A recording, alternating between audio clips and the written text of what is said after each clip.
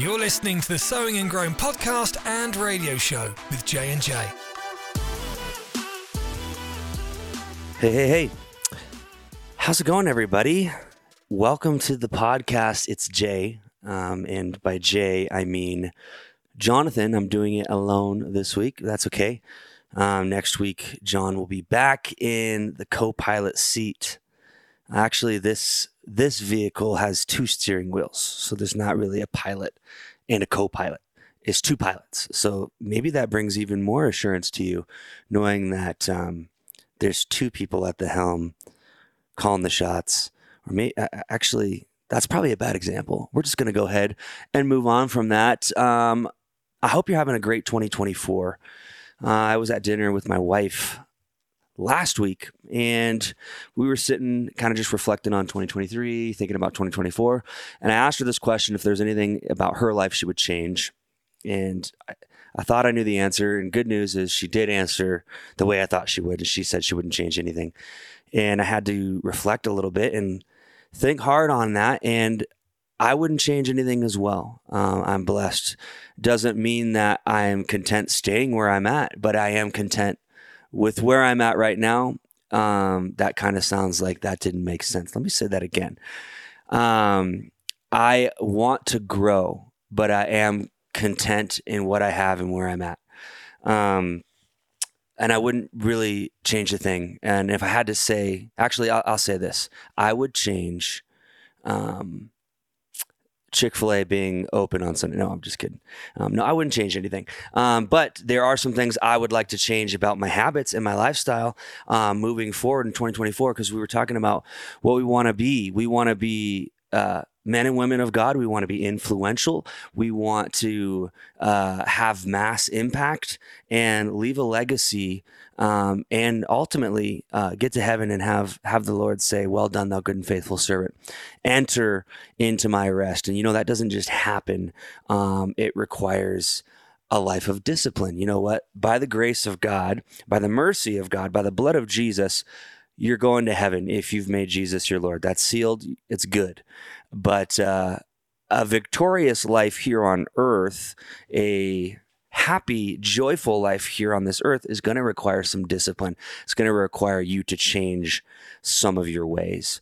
So one thing that I'm thinking about changing is really my relationship with the Lord being a lot less transactional. And what I mean by that is I have a nasty habit of coming into God's presence and asking him for something and then leaving and really forgetting about the person who's able to give the gift. And we've touched on this before in previous podcasts. It's nothing new, but it's something that God's really been putting on my heart lately. And my approval rating, not that God should have an approval rating by us, but I kind of found out that my approval rating is really based on if he answers my prayers and how he answers my prayers. And that really shouldn't be the case, because Jesus has already done more than enough for us, by saving us, by dying on the cross and shedding his blood. So that should be enough for you to get through life. So I don't know if I'm just speaking to myself, but I found myself kind of getting frustrated sometimes if the Lord didn't answer my prayer in the way that I wanted to, or sometimes he would even say no. And don't turn me off, because I don't think he says no to things like healing and things like that. I believe it is God's will to heal, but there's some things that you pray that they're selfish prayers. They're not aligned with the word of God. They're not aligned with his will. And the Bible says that those prayers are asked amiss, that he probably doesn't even hear them. And sometimes even if he does and he knows it's not good, he will say no, or sometimes he'll say wait. Sometimes he'll say yes. And no matter what the answer is, it shouldn't change my approval rating. It shouldn't change the way that I worship. Because when it gets to be like that, it becomes very transactional, and really you are kind of the God unto yourself. And really God is sovereign.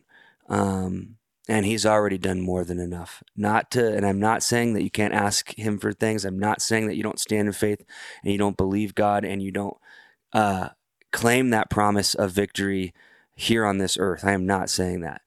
But I'm saying no matter what the outcome, no matter what the season, right? Whether you're abased or you abound, you are content, and your worship is not affected because you worship because he is God, not for what he does for you all the time, but because he is God. And he already did something very, very, very helpful for you. He saved you from eternity in hell. So I was about to say I'm going to get off my soapbox, but I'm going to stay on it because I'm doing this podcast solo this week, and I wanted to talk about mercy and forgiveness. And I think mercy really is a subject that we don't talk about a ton. We love to talk about grace. We prefer to focus on grace, right, over mercy. And I totally get it. As a child, I really wanted to focus more on the fact that I got to go to the park and less on the fact that I didn't get a spanking, even though I was literally committing mutiny against my mom about 15 minutes beforehand, right? It was an act of her mercy, right, to not give me a spanking, and then it was an act of grace to be able to go to the park anyways. But so I get it. We want to focus on grace. We should and we need to have a healthy concept of grace. But the reality is this: I cannot walk in the grace of God if he didn't first extend his mercy. Okay, so Ephesians 2:1-7 says this. It says, "And you he made alive, who were dead in trespasses and sins, in which you once walked according to the course of this world, according to the prince of the power of the air, the spirit who now works in the sons of disobedience, among whom also we all once conducted ourselves in the lusts of our flesh, fulfilling the desires of our flesh and of the mind, and were by nature children of wrath, just as the others. But God, who is rich in mercy, because of his great love with which he loved us, even when we were dead in our trespasses, made us alive together with Christ." So everything mentioned in verses 1-3 was deserving of death. We deserve to stay dead in that place of eternal separation from God. But mercy, what it did is it flipped the script. So a simple definition of mercy is not receiving what you deserve. So it's only by God's mercy that we haven't been wiped off the face of the earth. Our behavior disqualified us from relationship. You think about the original sin with Adam. It says, through one man, sin entered the world. So by default, because we are all offspring of Adam, we are born into that fallen nature, and it's deserving of death. We're born into sin. It's deserving of death. But God, who is rich in mercy, rich in compassion, rich in forgiveness, right? Then in verses 6 and 7, talks about his grace. He raised us up, gave us a seat at the table, and now we're seated with Christ. And I would call this a true rags to riches story. And I'm going to go ahead and read this a little bit in the Passion Translation, verses 7-9. I like this. So it says, "Throughout the coming ages, we will be the visible display of the infinite riches of his grace and kindness, which was showered upon us in Jesus Christ. For by grace you have been saved by faith. Nothing you did could ever earn this salvation, for it was the love gift from God that brought us to Christ. So no one will ever be able to boast, for salvation is never a reward for good works or human striving." So if mercy is not about receiving what we deserve, grace is about receiving what we don't deserve. So that is the unmerited favor part. The grace isn't based on what I did, but it's really based on what Jesus did. And Pastor Marshall Townsley, who's going to be here in February at New Creation Church, defines these two concepts this way. He says, mercy creates a new opportunity, and grace fills it with success. So we really need to have a proper understanding and a revelation of both. But I want to talk a little bit more about mercy this morning. Really, I'm recording it in the afternoon. I don't know why I said this morning. You might be listening to it this morning. But I'm going to look at Luke 7:47. It says this, "Therefore I say to you, her sins, which are many, are forgiven, for she loved much. But to whom little is forgiven, the same loves little." So this is a really powerful statement from God. It's actually telling me that my love for God is directly tied to my forgiveness from God. My love for God is tied to the forgiveness I receive from God. Because he says she has loved much because she was forgiven much. Does that make sense? So if you are forgiven little, you will love little. But the good news is that God forgave much. He forgave the most you can. So there is the ability to love much. Someone who's forgiven much loves much, and someone who's forgiven little loves little. So I'm going to break this down a little bit more in the context of this passage of Scripture. I'm going to start in verse 36, and this is still in Luke 7. So it says, a Pharisee named Simon invited Jesus over for dinner. A certain sinful woman found out that Jesus was eating there, which just earlier in the chapter, Jesus raised a widow's son from the dead. And in verse 16 says that the report about Jesus and what he did was spreading around like everywhere, all throughout Judea and the surrounding area. And that report really gave this woman hope. So she was probably thinking, if Jesus could raise him from the dead, then surely he can raise me out of my sinful and shameful past. So the woman comes to Simon's house. She sees Jesus and begins to worship at his feet. She begins to weep. She washes his feet with his tears, or her tears, I should say, wiped them with her hair, kissed his feet, and then took her most valuable possession, which was an alabaster jar. It was filled with perfume, and she anoints Jesus with it. And Simon, really, he gets his robe all in a bundle, okay? He gets triggered. And he says to himself, wow, if Jesus was actually a prophet, he would know that this chick is vile and she's rank. She's a sinner. Like, does he know where she's been? Like, Jesus needs a wet wipe for his feet now. Can someone get him some Purell or something? He's probably thinking all those things. But here's the fun part. Jesus, he is a prophet, and he knows exactly who the woman is, and he knows exactly what Simon is thinking. So he confronts him. And he doesn't just call him out, he actually confronts him with a parable. So verse 41, it says this, there was a certain creditor, this is Jesus talking. He says, there was a certain creditor who had two debtors. One owed 500 denarii and the other 50. And when they had nothing with which to repay, he freely forgave them both. Tell me, therefore, which of them will love him more? Simon answered and said, I suppose the one whom he forgave more. And he said to him, you have rightly judged. So the two debtors in this parable are Simon and the woman. So Jesus points out how terrible of a host Simon is. And back then, they walked everywhere barefoot and with some pretty janky sandals, okay? So it was pretty customary to offer water and water for a guest to wash their feet. And Simon didn't even do that. He didn't greet Jesus with a kiss, nor did he anoint him with oil. But this woman, she did all of those things. So she recognized her desperate need for forgiveness. Verse 47 says this, therefore I say to you, her sins, which are many, are forgiven, for she loved much. But to whom little is forgiven, the same loves little. So she loved much because she was aware of how great her sins were, and really how desperately she needed mercy and forgiveness. And Simon, on the other hand, really didn't show any love towards Jesus. He was the terrible host. He who forgives little loves little. He wasn't aware of his sins. He didn't even see the need for mercy and forgiveness. So if you don't see the need to be forgiven, you can never fully love God the way that you need to. You won't be grateful for what he's done for you.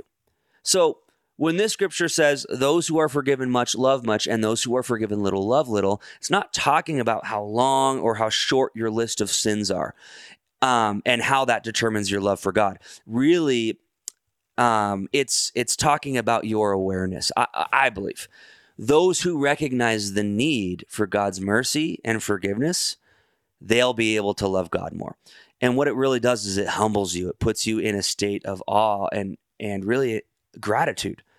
So Jesus didn't die more for a long list of sins and less for a short list of sins. No, he died once and for all. He paid the full price. And if we're being honest, just one sin is really deserving of death. So we like to compare ourselves to others and base our need for God's mercy and even our position with God based on a set of works, right? My good outweighs my bad, so I think I'll be all right. or my bad outweighs my good, so I'm screwed unless I do a bunch of good, right? How exhausting. So the Bible says all have sinned and fallen short of the glory of God. Our salvation isn't predicated on a works-based system. It's on a Jesus-based system, okay? And he was perfect. He didn't deserve to die, but he still died. And as an act of mercy, he took the punishment for our sin. So again, mercy is not receiving what you deserve. We need to look at where we are now, which is what? Seated with Jesus. If you're a Christian, you're seated with Jesus. And look at where we should be, which is actually hell, and begin to thank him for it. Thank him for his mercy. And there's a quote by Charles Spurgeon. He said this: God's mercy is so great that you may sooner drain the sea of its water or deprive the sun of its light or make space too narrow than diminish the great mercy of God. Another scripture, Micah 7:18. Shout out to the book of Micah. Who reads that? I shouldn't say that. If you're reading the Bible, you probably have read Micah, but it's not a place I frequent often. Micah 7:18 says this: Who is a God like you, pardoning iniquity and passing over the transgression of the remnant of his heritage? He does not retain his anger forever because he delights in mercy. I'm going to take a drink of Coke Zero. Hold on. All right. So God delights in mercy, and really, he always has. Sometimes we look at God in the Old Testament as mean and scary, and the God of the New Testament as loving and graceful. But really, his goal, ever since man sinned against him, was to show mercy and really to restore relationship. And if you look at the Old Testament Ark of the Covenant, you can see his mercy in action, okay? His mercy was in action through this. So we often like to say that the Ark of the Covenant contained the presence of God, which technically isn't true. The Ark of the Covenant was a representation of God's presence here on this earth, but it actually contained things on the inside of it. And those were actually representations of iniquity that deserved judgment. So if you look at Exodus 25, you look at Hebrews 9, you can read that the Ark of the Covenant contained three very specific items. So number one was a golden jar of manna. All right. And what this represented was man's rejection of God's provision, right? If you look at when Israel was in the wilderness, God gave them food from heaven, and they eventually got sick of it and even resented the manna. And the word manna is actually Hebrew, and what it means is, what is it? Because they had no clue what it was. They just knew that when they woke up, it was outside of their tent in the morning. So they resented it eventually. So the golden jar of manna represented God or man's rejection of God's provision. Number two, they put Aaron's rod in there. This represented man's rejection of God's appointed leadership. So the nation complained about Moses and Aaron, and they really wanted to lead themselves. They resented it, and they ultimately rejected it. And the third item in there were the covenant stones, or you could say the 12 commandments. 10 commandments. I wrote down 12. That's clearly a typo. The 10 commandments. This represented man's disobedience concerning God's standard of holiness. This also showed that man was unable to measure up to God's holiness by his own efforts. So these three things were worthy of eternal judgment, but God instructed that they be put inside the ark. And what did he cover them with? Okay. I'm waiting for the answer. You can't answer me because you're listening. It's mercy. So James 2:13, mercy triumphs over, I have that written in all caps, over judgment. The mercy seat is what sat upon the Ark of the Covenant. And whatever was placed upon the mercy seat is what was atoning for the iniquity that was on the inside. So if you know anything about Old Testament temple rituals, is that in the Holy of Holies, the Ark of the Covenant was in there. And you just found out that it contained three symbols of things that needed to be judged and actually atoned for because they were worthy of death. Man's rejection of God's provision, man's rejection of God's leadership, and man's rejection and disobedience concerning God's standard of holiness. So they would slay an animal on the altar that would atone for their sins, and they would take that blood, and the priest would go into the holy place and sprinkle the blood of the sacrifice upon the mercy seat, and it would atone for what was on the inside. So God demanded innocent blood to be sprinkled upon that mercy seat. This was the payment. So you can't atone for the sin of someone with someone who was guilty of the same sin, because that person needs atonement as well. That's why it needed to be innocent blood. That's why they had to take a spotless animal that was innocent, because you can't pay for something that's guilty with something else that's guilty. This is why every year on the Day of Atonement, and in Jewish culture, it's called Yom Kippur, the priest would take the blood of that animal and sprinkle it on the mercy seat. So through one man, sin entered the world, and only through one man could sin be atoned for. And not just one man, it had to be one innocent man. And that man was Jesus. And they had to do, before Jesus, they had to do this every single year, because the blood of bulls and goats was like barely enough. It could only cover them for 1 year. Right? Because, God in his mercy wasn't requiring human sacrifice. Thank the Lord for that. He required animal sacrifice. But he knew that the only way to permanently atone for man's sin was an innocent man to die. And aren't you so thankful that out of his rich mercy, he didn't choose one of us? Well, first of all, he couldn't, because we're all born into sin. So he had to put on flesh, lay aside his deity, take off his robes of righteousness, and come into this earth and live as a man and die as a man, so he could atone for man's sins. Man, that's funny. Not what I just said, but the fact that I said man after man, that made me laugh. I'm just so thankful for the mercy of God. I'm so thankful for the blood of Jesus. I'm so thankful for the sacrifice of Jesus. There's so many awesome Old Testament references. They're types and shadows of Christ. If you look at when Israel was in the wilderness, they were complaining, and God sent snakes, and they were getting bitten. They were actually dying, and so he instructed them to make a bronze serpent. And the interesting thing about bronze is that it's a symbol of judgment.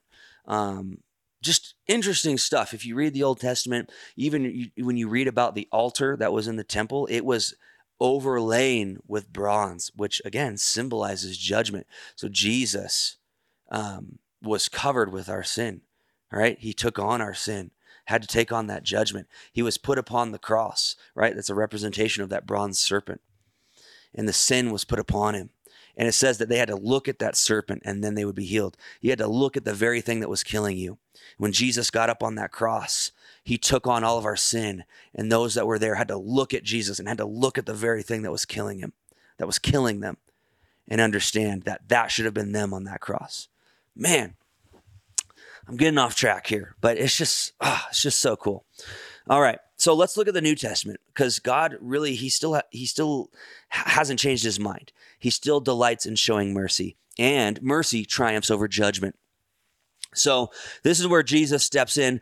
Only the blood, right, of someone innocent can atone for sins. So that's why Jesus had to die. Hebrews 9 tells us that the earthly tabernacle that we read about in the Old Testament is just a representation of the heavenly temple. Solomon's temple has passed away, but the temple of heaven remains forever. And just like there was a mercy seat in the earthly temple, there is and will always be a mercy seat in heaven. And when Jesus died, he walked into that temple and he sprinkled his own blood upon the mercy seat, declaring atonement for everyone forever. You can find that in Hebrews 9:11. I won't read all of that now, but it literally says that Jesus walked in and he sprinkled his own blood upon the altar, upon the mercy seat. Hebrews 9:11. I'm thankful for the mercy and I'm thankful for the blood. So you know that in Exodus 25, God told Moses that it was at the mercy seat that he would meet with him. This is interesting. There's something to be said about this. If we want God's presence in our lives, if we want to meet with him and have his glory in our lives, it starts at the mercy seat. It starts with acknowledging the blood of Jesus. we should acknowledge the blood as often as we can. 1 Peter 2:5 says that God is using us as living stones to build spiritual houses. So we're temples of the Holy Ghost. And I thought this was interesting. In the Old Testament, only the blood that was upon the mercy seat could atone for the iniquity of what was on the inside. It's the same thing with us. Only the blood of Jesus can atone for the iniquity found on the inside of me. And his mercies are new every morning. Each time I mess up, I go to the throne room of grace. And what do? I obtain mercy. I acknowledge that the blood that sits upon the mercy seat and atones for the sin in my heart, the slate is washed clean.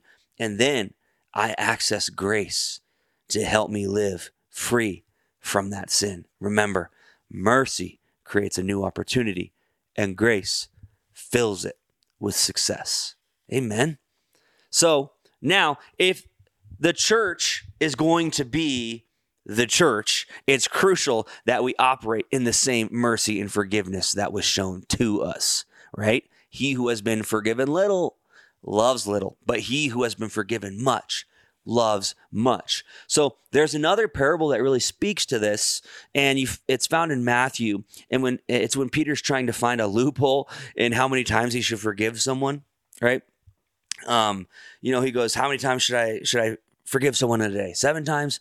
And Jesus says, no, 7 times, 70 times. And that's, some people think like, oh, okay, then just 490 times and then we're good.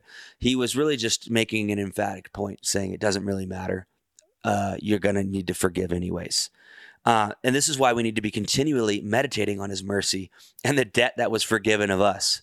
How quickly we forget that God's mercy triumphed over his judgment in our own lives. And in James 2, we find that mercy triumphs over judgment. But the whole context of that verse is that the church is playing favorites. If you read James chapter 2, he's really talking about like the rich, the 1%ers. They're coming to church, they're wearing their Gucci and their Prada, and everyone's bending over backwards for them. And the poor come in and they make them stand in the back and they judge them. And this is where we read verse 13. For judgment is without mercy to the one who has shown no mercy. Mercy triumphs over judgment. He says that God will not be merciful to you if you don't show mercy to others. And that looks a lot like the law of sowing and reaping. It's not just a principle to get money. Oh my goodness. There's going to come a time when you're going to need a whole lot of mercy. So you better be sowing it now. This really needs to be an anthem of your life. When you get into a fight with your spouse, mercy triumphs over judgment. When someone cuts you off in traffic, mercy triumphs over judgment. When you are stabbed in the back, mercy triumphs over judgment. When someone offends you at church, guess what? Mercy triumphs over judgment. When you have legitimately been wounded deeply by someone and you want nothing more than vengeance, mercy triumphs over judgment. You got to declare this over yourself daily. I delight in showing mercy. So I want to give you a few points on forgiveness before I let you go from this podcast today. Few points on forgiveness. Number 1, forgiveness is what jumpstarts your healing. Okay? You can't recover from the wound of whatever happened to you until you make the choice to forgive. So there's this unknown quote, I can't remember who said it, but it says this, that often trauma keeps us at the age we experienced it. So a lot of people are exactly the same age that the hurt came from. So you wonder why you aren't growing and you aren't healing. You aren't advancing in life because your choice to not forgive has stunted your growth and it has stunted your healing. Forgiveness is what jumpstarts the healing process. Number 2, forgiveness reclaims your power. Past hurts, disappointments, pain really can become a part of our identity if we're not careful. And when your pain becomes a part of who you are, you're perpetually living in victim mode, victim mentality. And forgiveness really allows you to stop playing the role of victim and reclaim your power and gain the victory. Number 3, forgiveness is not for the other person. It's for you. It's what sets you free. It's what gives you peace. It's what allows you to move forward. And this is the sad reality because the person who has offended you a lot of times doesn't even realize that they did. And if they do, they've already moved on and they're living their lives. And you're trapped in this jail cell that you've created, but you insist that the other person built it. They're essentially living rent-free in your mind. You got to forgive and free yourself. Here's another one. Number 4, forgiveness is a process. I wish it happened instantaneously, but it doesn't. Sometimes it does, but more times than not, it's a process. It takes time for your emotions to catch up to the decision that you've made. And Corey ten Boom said this: forgiveness is an act of the will, and a will can function regardless of the temperature of the heart.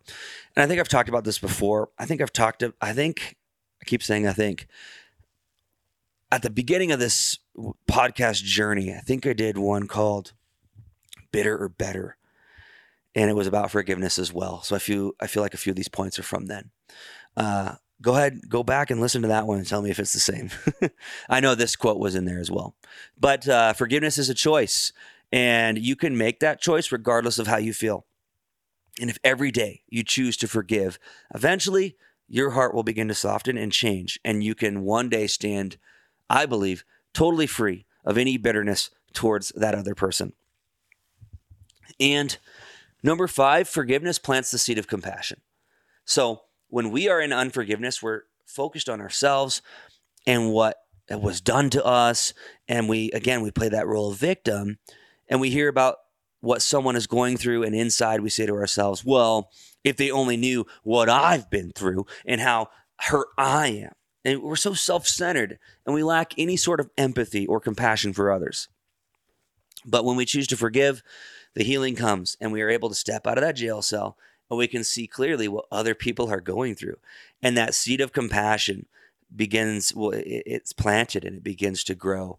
And we begin to care about others again, as God intended. So thank the Lord for his mercy.